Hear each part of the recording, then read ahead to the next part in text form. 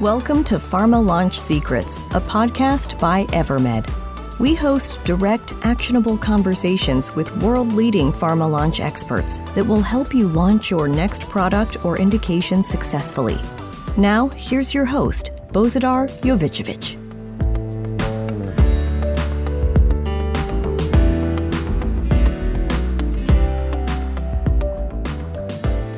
Hello and welcome to the new episode of Pharma Launch Secrets podcast. Today I have a pleasure of talking with someone who doesn't come from pharma industry, yet is an expert in a topic that is very near and dear to my heart and is becoming near and dear to the heart of pharma industry, which is content and more specifically video content. So I'm joined today by Tyler Lessard. Tyler is the VP of Marketing and Chief Video Strategist at Vidyard, a software company offering a video platform for marketing and sales, video hosting, enablement, and analytics that helps businesses connect more with buyers, close more deals, and optimize content for real results. Tyler worked at BlackBerry previously for over a decade in several roles, most notably as VP, Global Alliances and Developer Relations. Besides BlackBerry, he has worked at Deloitte Consulting, Fixmo, and SalesFeed, among others. Welcome, Tyler. Thank you very much. It is great to be here. All right, so I have a lot of questions that I want to go into today with you, and I hope will be very useful for people who used to work in regulated industries and are trying to learn actually how to borrow some ideas from other industries and use it for their day-to-day. So we'll talk about video today. Video, we live in a visual age. You authored the book, or co-authored the book called Visual Sale, which is phenomenal. I recommend it to everyone I meet. Video is the most efficient way for businesses to explain complex ideas and establish trust with audiences. Could you please elaborate on that? Why video? Yeah, it's such an important point because we all kind of think about, video, of course, it's a great medium. We see commercials, we watch a lot of it in our personal lives. But as we think about it in a business context, there are a number of ways in which video clearly stands out from other forms of content. And some of the things that I think about as its key characteristics or almost its superpowers over static content, text, and other things. And in the book, I talk about what I call the 4 E's of video. And these are 4 words that all start with the letter E that I think encapsulate many of the inherent benefits of video and are the kinds of things that we want to think about when we are creating great content for our audiences, whether it's marketing content, whether it's a sales rep making a video, or frankly, anything that we're putting out there into the market. The 4 E's, to spoil it completely, you should still read the book. But the first is educational, right? Video is the best way to educate people because of how our brain actually processes visual and audible information. Right? We can use visuals to help improve clarity. We can use tonality. We can use storytelling. All of these help not only in us processing information, but also how we retain information. So it's highly educational. The second is that video has the opportunity to be more engaging than other forms of content. And that comes partly to our ability to use visuals, which can draw on our attention and really appease our eyes, but also its ability to help us craft storytelling narratives and bring more interest into the conversation. Educational, engaging. The third is emotional, right? When was the last time you laughed at a white paper? Well, maybe you laughed at it and not with it, but video gives us this chance, as does audio, like we're for our listeners out there, to stir more emotion in our audiences, to make them feel something, whether it's surprise or delight or laughter, or maybe it's even sympathy. And finally, empathy. Our 4th E is video has the ability for us to deliver our messages in a way that's more empathetic than other mediums because we can put ourselves out there as real people, right? We can speak to and with our audience as individuals, and we can use our body language, we can use our tone, we can use our words to show them we get them, we understand them, and we're here to help them. So when you think about those 4 together, it's more educational, engaging, emotional, and empathetic. You start to wonder, why am I not doing more video? Absolutely, those are the things I want to do with my audiences. So that's what gets me really excited about the potential of using video more actively in our programs. And I'll definitely ask you why people are not using more videos, but I want to go back to these 4 E's. I think it's a beautiful and easy to remember acronym. I went to medical school, so I had to remember a lot of things. I always had this first letter. Didn't mention trust, maybe because it starts with T, or it's part of everything. One of the things for me, and I think for in pharma industry and medical education, doctors trust pharma companies less than they trust their peers, and less than they trust medical societies, which is typically the ones issuing guidelines on new treatments and how new treatment can be used. And then the other piece is also educational, which is huge. I read somewhere that retention is something like 8x for video versus reading, which struck me like, oh my God, like so I can spend 1/8 of time when I'm watching something versus reading something. It's just like, okay. I wanted to kind of go into this topic, like link between trust, establishing credibility, and video. What are some of the either statistics or something that you've seen from your industry? Yeah, well, you're absolutely right. And I wish trust started with the letter E. I would have made it my fifth E. But the reality is it is an output or an outcome of those other four E's, right? The things that we tend to trust the most are those that either we inherently believe the information because we can see it, not just hear it, right? So the believability is a big factor, and that comes through in how we can educate with video content. The empathy factor of video, right? We are more inclined to trust information when we can see and hear real people delivering that concept. So if I were to read an article or a blog post on something versus watch a short video of that same expert actually deliver that information, I may be more inclined to trust the video because it's very clear who this individual is. They're the ones delivering the information. It hasn't been scrubbed and reworded and edited by a marketer somewhere. And so those things really come into play. And to your point, trust is everything in business. It really, really is. And if we think about how can we be the most trustworthy to our audience, as a brand, our content is a big part of that. And using video as this transparent way to deliver our information, a trustworthy way to deliver our information, is such a powerful concept. But it goes right down into even how we deliver information on a one-to-one basis, right? We all know the most trustworthy method was the actual in-person conversation, right? Where we can actually see the other individual. We can actually feel their energy. But in times we can't do that, right? Video is the next best thing to being in person from a trust perspective. And that's why we do video calls. And that's also why more and more sales reps are sending video messages to deliver their information, rather than just typing out an email to answer a question or, sending over an email with a PDF attached. They'll hit the record button on a tool like Vidyard or others. They'll record a response. They'll walk through a document or a proposal, and they'll send that over so that, again, it comes across as more personal, more human, more trustworthy, more authentic, because it's coming from a real person. And that just adds such an important element. So I think it is such a key concept. And it's hard to argue that in-person and then video are the best ways to create trust within an environment. And a small thing that I'll also emphasize is that a part of trust over time also comes back to consistency and frequency, right? We can very quickly lose trust in something if it's fallen away from our mind, or we've forgotten a little bit about it, or it hasn't shown up recently and supported us in a way. And so that's where almost this consistency of your brand coming to life for your customers in video with real people from your company becomes so important in how we engage with our customers. Yeah, and I would add one other thing that you're saying. I feel like I'm adding more letters to the model. The 4 E's is so powerful.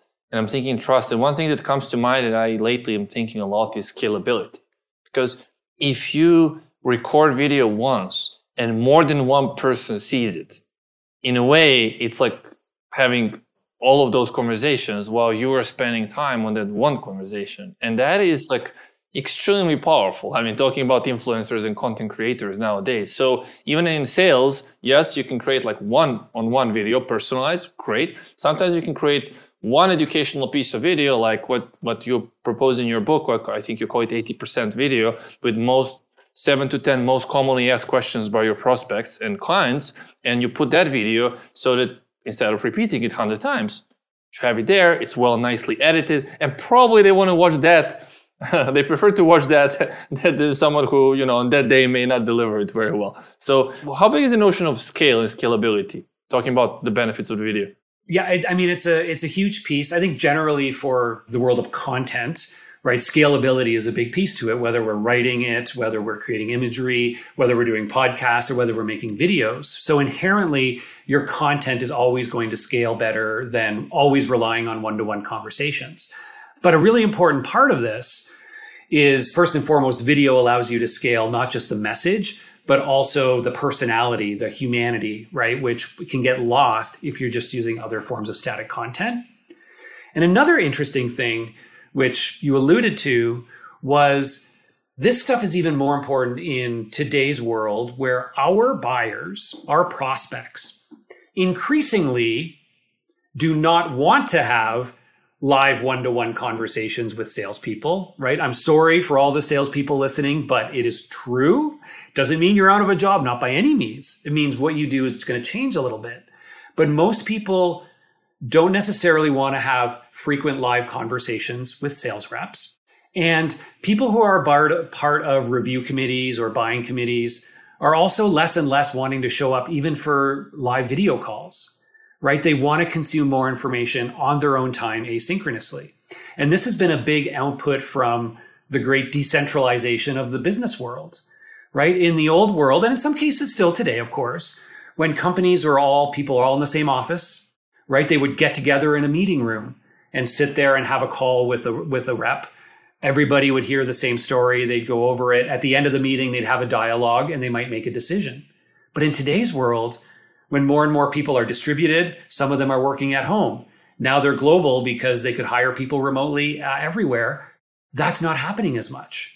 So now we have to rely more and more on asynchronous content to get the message to those people, because those 10 people aren't getting in the office together.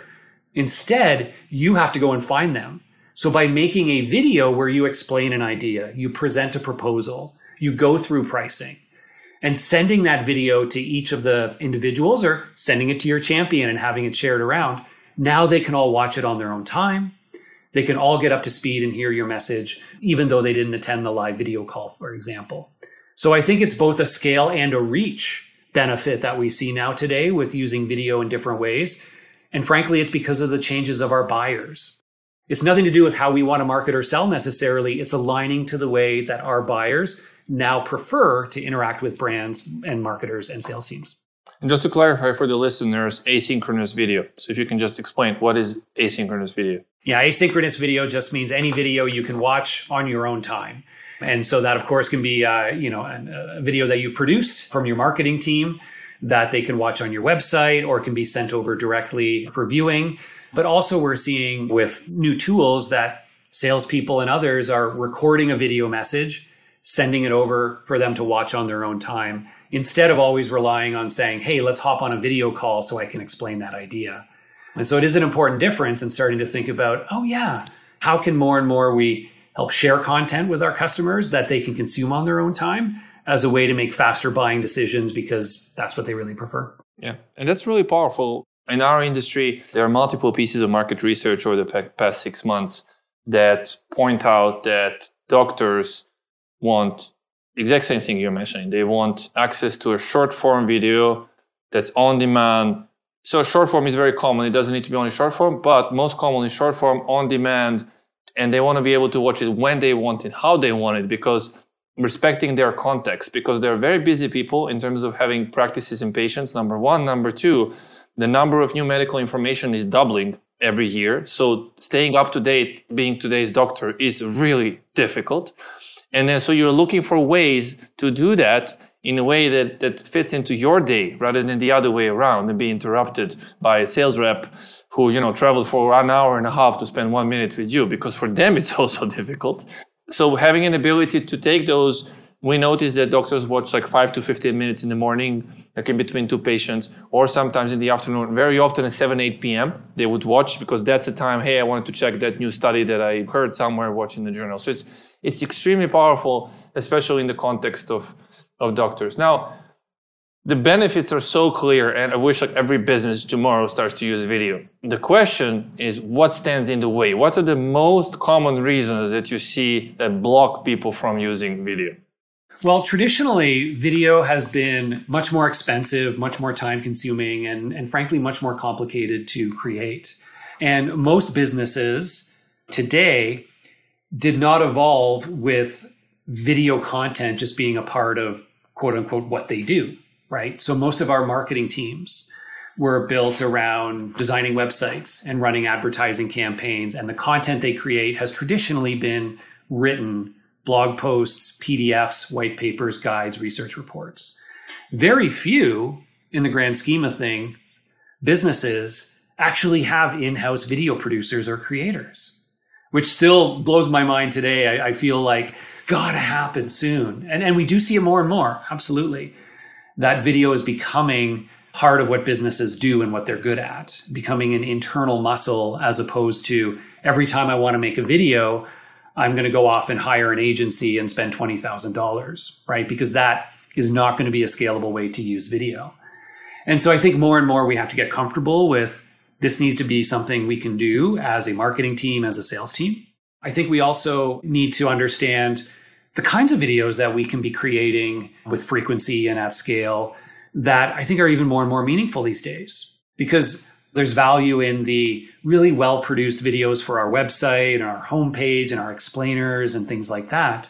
More and more of the content that's just educating our clients is becoming really simple to create. Customers aren't expecting anymore that every video is this high-polished Hollywood movie kind of an experience. And in fact, in many cases, they prefer that it's not, because it's more trustworthy, it's more authentic, it's more believable, and sometimes it's even more interesting when it is a real person, right, on camera with some simple visuals supporting the narrative. And it's about the content value, not the production value. And that's what we need to start to get our heads wrapped around. Content value over production value, and thinking about how can we just start to make creating videos a part of the way we communicate our messages so that it doesn't feel like a big expensive project every time somebody wants to make something. Right. What is the working with the organizations that are 100 plus people? In pharma, a lot of organizations are thousands of people, but usually, there are teams in different countries, so we're talking about 100 plus typically. What would be their first hire or first hires that they would have in order to, is it like a videographer? Is it video editor? Is it, hey, assign one room? Typically they have a lot of space. So assign one room and turn it into the studio. So what do you see to just make those first steps to get closer to adopting a habit and reducing complexity, right? Which you mentioned the other thing. So what are some of the kind of advice that you give to your clients? Yeah, so having somebody internally who is your kind of video practice lead is really, really important. Ideally, that is somebody who comes from a video and multimedia background, and you can hire them in as a video production lead video editor. They absolutely must have video editing skills, but most producers, if not all, will have the fundamentals of what you need for video editing. Again, most video producers are going to have great experience in terms of capturing content, directing people on camera, those sorts of things. And so I would start with somebody who has the ability to capture, edit, and publish content effectively and understands the nuances of both video and editing, but also of storytelling and how to really craft a great narrative on video. However, that individual doesn't need to have a huge amount of graphic design experience or special effects or these kinds of things, because in most cases in the world of business, we don't actually need those. They're sometimes nice to haves. So I'd start there. But what I found really interesting over the last few years is people in these roles, part of their job becomes not only creating the content as a central service, but also helping and enabling and empowering others in the business to start to make video as well, or be a more active part of the video creation process. So for example, here at Vidyard, our lead video producer, our head of video is a gentleman named Blake Smith. He's an established producer who's been around for a long time. And he does a lot of the production and editing, but he also works with all sorts of other people in the marketing team, in the sales team, in the product team. And he'll coach them and help them. So sometimes they can make their own videos, or they can capture content that they can share with him, and he can do the final edits to get it ready to put out. And so it starts to become almost more distributed, if you will. Because imagine if there was only one person in your company who could write emails. I mean, that would be a horrible experience. Anytime you wanted to write an email to a customer, it had to go through this one person. Video isn't quite there. We don't do video at the frequency we write emails, but I think, in the years ahead, being able to record and share a video is going to be just as important a business skill as writing and sending an email. And I think the faster we can get to that in our companies, the better. I love that. I'll definitely quote you on that. I imagine there was one person who has a skill to write emails. Now, pharma. Pharma is a very interesting world. And a lot of times the first thing people say in pharma is when they hear something like a video. First of all, there is fear, there is uncertainty, there's lack of know-how. And then, usually if someone wants to kill an idea, they would say, but we are a regulated industry. We are so special, right? And it's interesting because I'm like, okay, we're not the only regulated industry. I've been in pharma for 17 years now. Pharma companies are our clients. So it will be, I feel like sometimes, honestly, to be a little bit provocative, it's used as an excuse, right? So of course, pharma can produce video and pharma companies have produced a lot of videos for patients, for doctors, for regulators, for investors over the years. But it hasn't reached the point where that is like a normal day-to-day when there is one person who is creating those habits internally and where marketeers in pharma who are bringing 10 years typically it takes to create a drug, 10 years and $2 billion worth of investment in science, bringing something like that in the market, using video to do that can be very powerful. So in your experience working with regulated industries, what have you found to be the bigger obstacles and any examples of regulated industries that are actually using video well? Let's break some belief here. No, it's a terrific question. And we've seen this happen, absolutely. The bottleneck, the problem, the inhibitor to using video, in most cases in pharma, and we work in financial services and some other markets that have similar regulation, is that it's not the ability to create the content. It's the ability to manage that content, to report on that content, and to ensure that if a problem is identified, that content can be recalled and rectified quickly and in a way that can be documented and archived. That's the biggest challenge. And so most companies, when they start with video, they'll start creating video content. And then you have to ask yourself, okay, how am I going to publish this? Where am I going to host these videos? What video player am I going to use? And then when I put them on my websites, or am I going to put them on a third-party channel? And often the starting point is YouTube, because that's what we know, and that's easy, and it's free, frankly. And so you publish a video to your YouTube channel, you take that YouTube video, you embed it on your website, and you're off to the races. But in somewhere like pharma, that can be a real problem, because if at some point there's a problem with a video, YouTube simply doesn't have the tools. They're not built for business to be able to do what you need to do to say, okay, I've got to make sure everywhere it's embedded, that it's taken down. I want to update the content. Well, actually, YouTube doesn't even allow you to do that. You have to take it down and then publish a new version and figure out where are all the links to it. So there's all these problems that can happen. And so that's where you really need to think about using a video hosting platform that is actually built for business, where when you upload and publish a video, you have the ability to do things like manage the playback experience. If a problem is found in a video, you can easily update the video and it automatically cascades to anywhere where that video is published, so you can be sure and you can track those changes. You also want to have things like audit trails on if a video is uploaded, right? Who was it that uploaded into the system? Were there changes made to it? Was the description updated?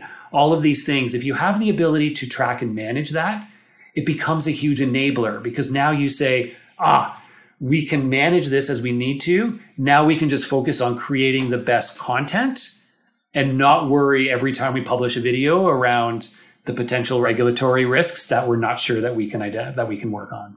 So I think that's the biggest and most important thing you need to think about. I'm really glad you're saying this, because sometimes I get a question and our sales teams also get a question like, why not simply use YouTube? And sometimes we started saying, so why not simply using YouTube? And then actually a prospect immediately know 5 reasons why not to use YouTube. Like what you mentioned, even in pharma, there is one additional thing, which is for legal reasons in many countries, you have to identify yourself as a healthcare professional, because that's content for doctors versus content for patients. So you cannot do that on YouTube, as you said. It's not designed for that business use, but all the other reasons that you mentioned so powerful, not to even mention constant interruptions with ads and also that's not designed for a superior learning experience and scientific exchange, for example, things like that. And in terms of speed of content, so I don't know airlines, I don't know finance industries. I do know that I get a lot of content from Charles Schwab every month, which is one of the biggest players in pharma industry. So I'm sure that there are big editor teams and there is a whole process for reviewing the content. Have you found anything among the regulated clients or in general that speeds that up? In pharma, it's called MLR, medical legal regulatory review. It's a review. It's a basic review of text, and anything that kind of speeds that up is, for example, creating copy first before having all the visual slides, something that will speed up the review, give you some lead time, things like that you've seen that work well. Yeah, I think there's some simple things that may be obvious. The good old measure twice and cut once philosophy of before you actually go and film the content, yes, make sure that any potential issues are addressed from a script perspective, even from the visuals that are going to be shown. So get ahead of that because, again, if you go produce, edit a video, and then somebody says, oh, well, this line we're not allowed to say, and then you go, back to the drawing board, that's a really painful process. So do what you can to ensure that before you shoot, before you edit, everybody is on board and comfortable with the script or the concept and so on. So that's a pretty simple one that we all need to be smart about. Beyond that, I mean, there are also great tools out there to be able to, once you do upload a video, to easily create a transcript and to analyze those transcripts, again, against regulatory compliance requirements. One example, actually, so at Vidyard, we do have a hosting platform, which is why I know quite a bit about this. And we have folks in pharma, financial services, others who use us. And we actually have a partner named Theta Lake who has tools built to be able to, anytime a video is uploaded, it will transcribe the audio, analyze the transcription, but it will also analyze the visuals of the video. So it will actually scan the frames. And both of those are looking to detect things that could be potential compliance breaches. So they check against policies that are set up on the back end. And if it does detect that either in the transcript something was said that could be a potential violation, or there was something shown on the screen that could present some risk, it will flag those and the administrator can then, of course, intervene if they need to. And so that automates a lot of that process, which then allows some of those companies to say, well, we can publish at a higher frequency with a greater confidence, right? It's never going to be 100%, right? Let's not get to that point. But we have a much greater confidence that the content we're putting out is meeting what we need. And if an issue is detected, we have the ability to remedy it quickly. That's fantastic. And then we often get a question whether educational videos, for example, from doctors teaching to doctors, what's called peer-to-peer in the industry, whether videos need to be high production studio or they can be done remotely, of course, with a nice light, like both you and I now have nice cameras with autofocus, with you have blurred background, I have solid background, we have good audio, we have good lighting. So is there really a value of spending 3x more money in a studio, or it can be done remotely? You mentioned that overproduction can be detrimental sometimes. So I'm really wondering, because there's a lot of conversations in our industry around that right now. Yeah, I mean, my feeling is that more and more of the content that's being created and shared is going to be done and is being done in more almost user-generated ways. So as you alluded to, right, recording a conversation, the tool we're using right now, Riverside.fm, I'm a huge fan. I use it as well in our business, and we record interviews and conversations with others. It records locally on both sides. I do not have an investment or stake in Riverside, but it's a great tool that enables this, right? It records high quality video and audio on both sides, uploads it to a central place, so you can then edit that and incorporate it into a finished product. And so these things are absolutely now possible in the market. The phone, I've got my iPhone here. For those of you listening, I'm holding it up to the screen right now because my iPhone, I mean, the quality I get in terms of the video content from that, I mean, is better than most high-end cameras I had access to 5 years ago. So the tools are there that we can create remote content with good enough quality that I think we're going to see way more of that. Also, the fact that we've all been, doctors included, over the last few years on Zoom calls and team calls where people are in their homes, their dogs are barking, kids running through the kitchen, and that's fine. We've all come to terms with that. It's almost, again, changed the playing field. So more and more, I have no doubt, content is going to be created very efficiently, with remote capture in shared sessions like this. My biggest tip for you in doing this is that audio quality is actually more important than the video quality. So focus the video quality. I mean, you don't want it to be bad, obviously. And a little bit of lighting can really help with that. So if you're coaching people on the other side, you're recording remotely, focus on getting good lighting. Don't make them go buy a new camera. Say, let's just get your lighting a little bit better. And let's try to get your audio as best as possible. Because when somebody's watching, if they can hear it clearly, they'll keep watching. If the video is amazing, but the person's crackly or the audio isn't great, they'll stop watching. It's a lot harder to follow. So focus on audio quality, focus on good lighting, and it almost doesn't even matter what camera you have. And that remote capture absolutely is a great strategy. That's great. I've been actually testing different things, and AirPods didn't work well, and they don't work well for capturing audio for things like that. And then this one, even though it's visible, it costs like $15, but it gets like really great audio quality. So yes, people see this. I'm like, okay, I'm willing to publish it like this because audio quality is good. And as you said, people are kind of okay with this. Could I do it better? Of course, I assume you're using either a shotgun microphone or a lapel microphone, something like lavalier microphone. So just basically not use computer microphone. Yep, that's right. And I think AirPods also or like anything wireless, it's hard.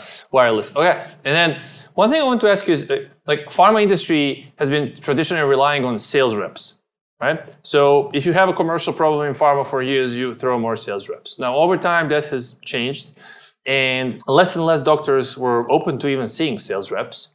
But what really happened during COVID is that of course, doctors couldn't see sales reps, so there was remote engagement, like, Zoom-like engagement. But now after COVID, what's really interesting that the number of doctors who see reps has really dramatically been reduced. So reduced access is a big issue. So what we are suggesting and talking with the market and learning that's used more and more is that for top of the funnel content, which is disease education in our industry, and then middle of the funnel content, which is product education, you can use video, and the reps can come later. So I know in the book you also divided like the customer awareness stage like at 3 phases. I think it's awareness, education, and then adoption, something like that. Sorry if I butchered it. Where does video fit the most there? And in the model where sales reps are needed, where does video fit? Yeah, it's a great question. And it's changed over the years. And to your point, a lot of that is because of the way our buyers' expectations have changed. So if you go back, say, 10 years or so, video was primarily being used as an awareness tool. And so focused on brand campaigns, broad communications, even social media was the primary use of video. But in the last 10 years, and particularly the last 5 years, that middle of funnel has become what I think the real sweet spot for the use of video. And that's because of the first E of its ability to be more educational than any other forms of content. And the fact that most people are no longer, again, just going straight from awareness to saying, okay, let me talk to a salesperson. They're self-educating more and more. And so us using video in that mid-funnel to clearly show and tell what our solutions offer, right? How do they actually really work? I want to hear from peers of mine or other companies who have adopted this and what their experiences were, right? So there's lots of different forms of video that fit in that mid-funnel. And I think that's where there's a real opportunity for us to leverage it, where it also moves the needle a lot more on business, right? It's hard to tie awareness level content to revenue.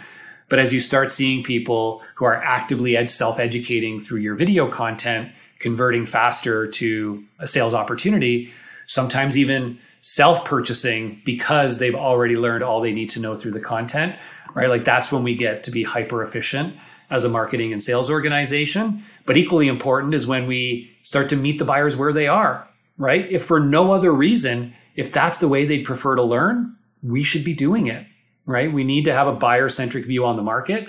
But the good news is it also makes us more efficient marketers and sellers. So it's a bit of a win-win in the mid-funnel process. Yeah, definitely. I love the notion of self-education. We used the term self-service recently when we were publishing something around that. And it really is like that. People kind of are more comfortable with the tools than they used to be, and they want to watch it on their own time. It used to be, in terms of like numbers of videos, it used to be, and then I have several personal questions to ask you for the very end, because I know we're a little bit out of time. But first one is, It used to be, Google study says it takes 7 touch points in order for someone to become a customer, right? Or a lead. Is this right now it takes 7 short form videos in order to, are there any statistics recently that you're aware of? What are you seeing, especially middle of the funnel and bottom of the funnel? Yeah, I think it's 700 now or something like that. But they're not all videos, let's be clear. But there's no question, and I've seen countless data sources that continue to validate that more and more buyers are going through increasingly self-service, on-demand buying journeys, right? More of that buying journey is happening on their own time. And it's a mix of content formats that they're consuming, right? And I would never advocate that you just need video, right? And today, the most powerful content strategy is a portfolio mix where, again, you can meet your audience where they are. There are lots of cases where reading an article, reading a written report, and so on is very, very relevant, and a lot of people will opt for that. But there are also lots of cases where they may choose to or prefer to watch a video, or maybe it's in better interest to watch a video because it's a topic that is so dependent on seeing or visuals or storytelling. So I really believe that more and more you're going to see lots of these self-service touch points in the buying journey. And it's also bleeding right through into the whole customer life cycle, right? Once somebody's bought as a client, post-sale, right? They're coming back, they're re-interacting with brands as educators. And so they're going to get on your newsletter. So every week they get some updates from you. They're going to come back to watch some of your video series because you're putting that information out there as a thought leader and they want to stay engaged. So there's a whole opportunity through the customer life cycle, both for content, but again, this hero role that video can play that just makes your brand so much more tangible to your prospects and to your existing customers. So that is wonderful. Oh, great. A lot of quotes. I can't wait to publish this episode, honestly. So I have 5 or 6 questions for you at the very end so people can get to know you a little bit better. We'll go rapid fire. So what is your favorite industry buzzword of the year 2022? Oh, my favorite buzzword. I'm going to go with TikTok, which is actually a buzz in a lot of B2B companies these days, trying to figure out, should we be on TikTok or not? Most aren't yet. My prediction, within 5 years, they all will be. They all will be, yeah. What is the best book you've read in the last 12 months, apart from your own? Oh, you know what? I've got it sitting here beside me. I love this book. I just finished it, The Catalyst by Jonah Berger, How to Change Anyone's Mind. It's something that is generally applicable to anything in your life because we all want to influence people and change their minds in some ways. But as a marketer, it's just brilliant insight into how to drive behavior. I'm at about 20%. I really love the notion, always give an option, to give feeling of control to others. Right. Well. What's your go-to song when you need some inspiration or type of music?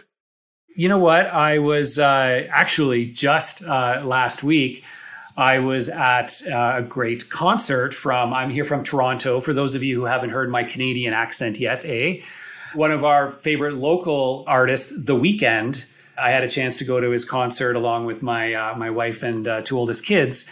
And I love some good The Weeknd vibes that just get me in a groove, get me feeling good. So I'm going to go with The Weeknd. Yes. Spotify showed me last year, at the end of the year, most commonly listened song for me was Weeknd song. I guess a lot of Canadians. Drake is also from Canada, right? Or from Toronto. That's right. Yeah.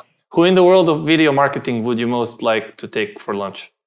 Oh, Todd Hartley is a gentleman that I'm a big fan of. He runs an agency called Wirebuzz, and he's been a thought leader in the video marketing world for quite a while. And he, anecdotally, last year, actually got selected by Tony Robbins to actually teach a video marketing and video selling class as part of the Tony Robbins Masterclass, which is pretty incredible.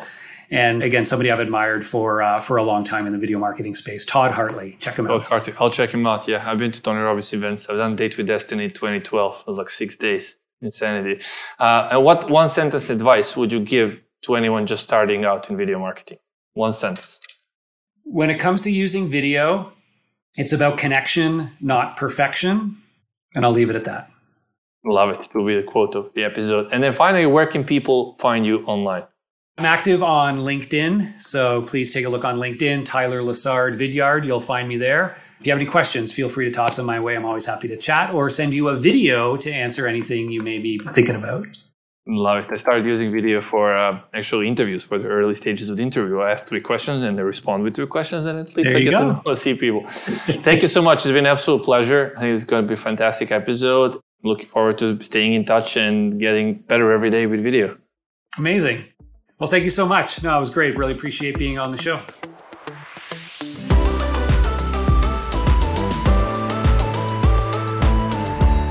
This podcast was brought to you by Evermed. Evermed offers pharma companies the fastest path to having their own Netflix-like on-demand video engagement hubs for doctors or patients. Make sure to search for Pharma Launch Secrets in Apple Podcasts or Spotify, and click on the follow icon so you don't miss any future episodes. On behalf of the team here at Evermed, thanks for listening.